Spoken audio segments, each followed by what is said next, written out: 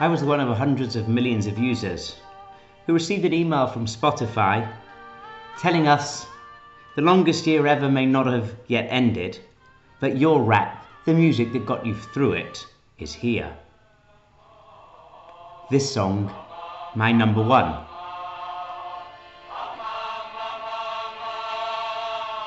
Tzom Alecha Nafshi, appropriately on the Shabbat, commemorating the Shloshim of the passing of Rabbi Sacks.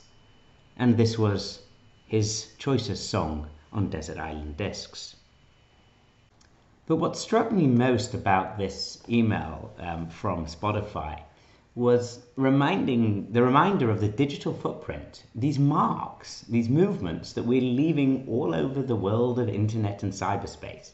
Every app that we touch and however long we're there, these things are influencing our lives in ways we could never have imagined.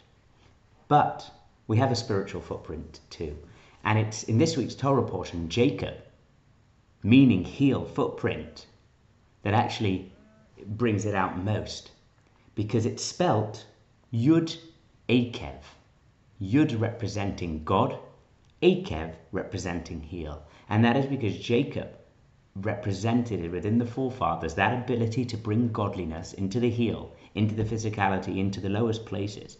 And modern technology is going places we could never have imagined, but within it lies extraordinary holiness.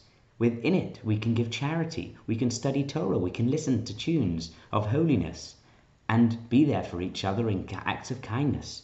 So how fantastic was this as an email to remind us of the footprints of spirituality that we are all leaving. These are some of the other choices that I liked.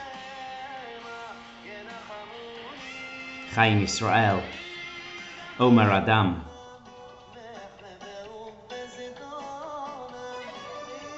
Shweki,